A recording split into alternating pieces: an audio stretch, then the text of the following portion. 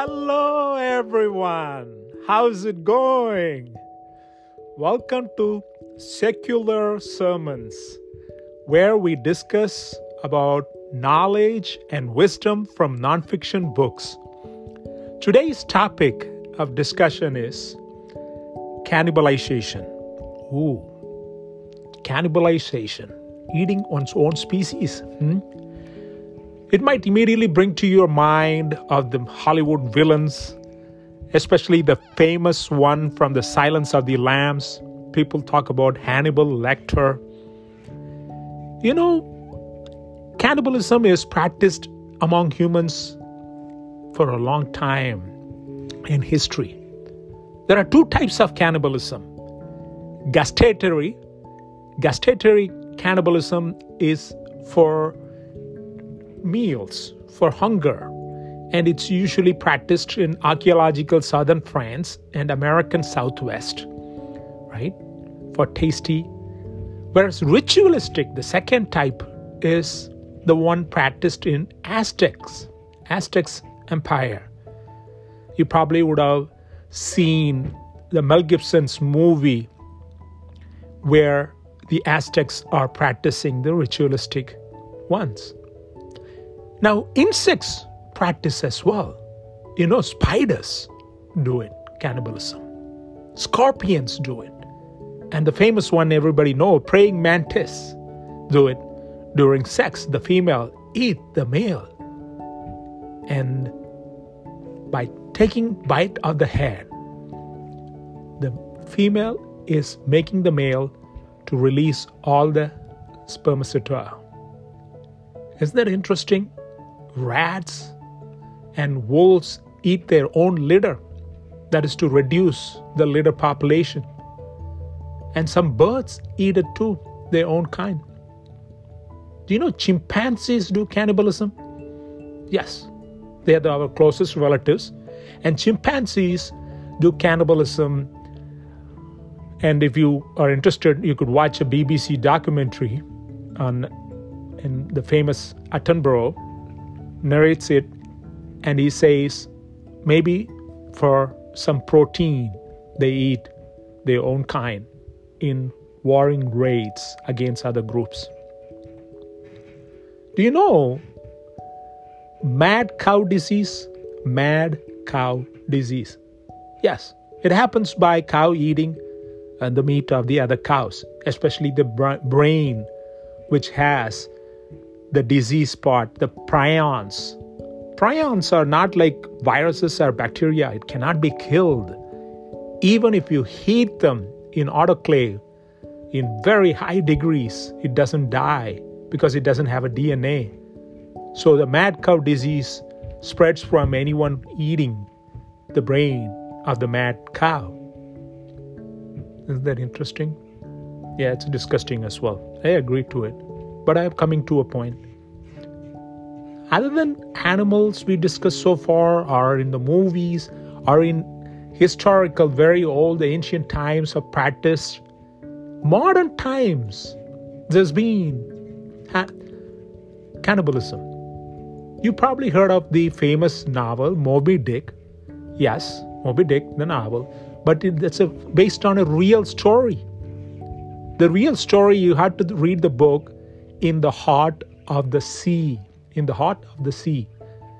Nathaniel Philbrick's book, beautiful book. It talks about the 1820 Essex shipwreck. And it's by a whale. Just wrecked the ship. They went to hunt the whale, and the whale destroys the ship. And these guys, survivors in a small boat, survive and start to eat one another. This is gruesome, but it's also a very famous book, phenomenal bestseller. I was reading this book called Symphony for the City of the Dead. It's a story of the siege of Leningrad during World War II, when the Nazis surrounded the Leningrad city and put a siege to it.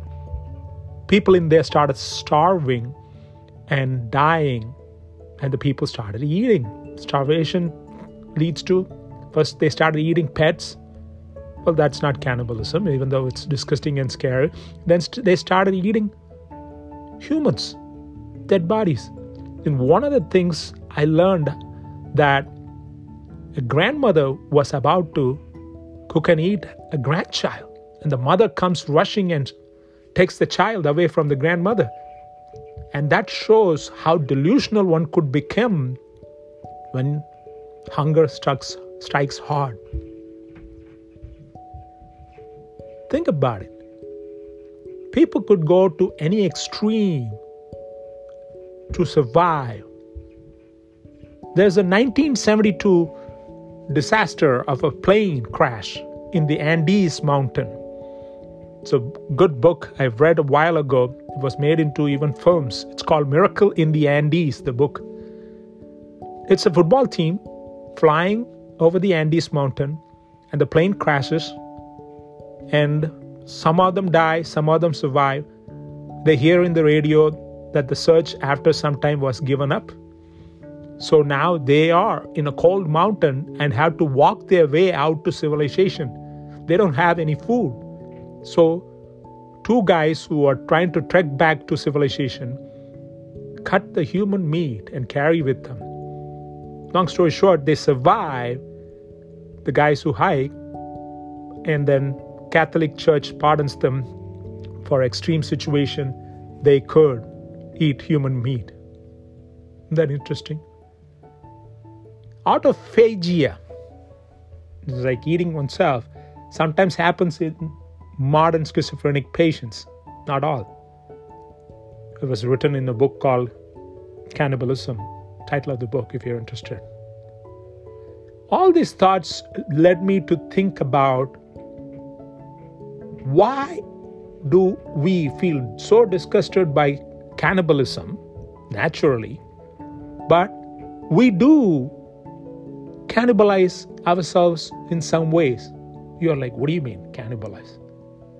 We eat our own happiness and well-being by criticizing ourselves. Don't you?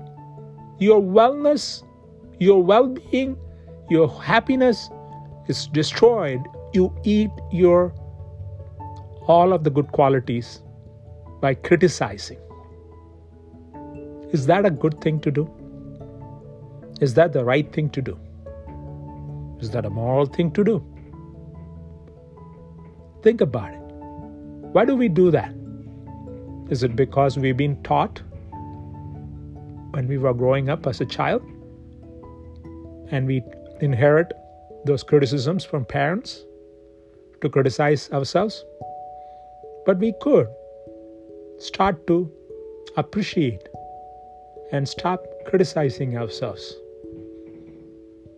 And probably we will start feeling better and happier. Thank you very much for listening. If you think it was helpful, pass it on to others. I will be talking with you on Tuesdays and Fridays. Bye.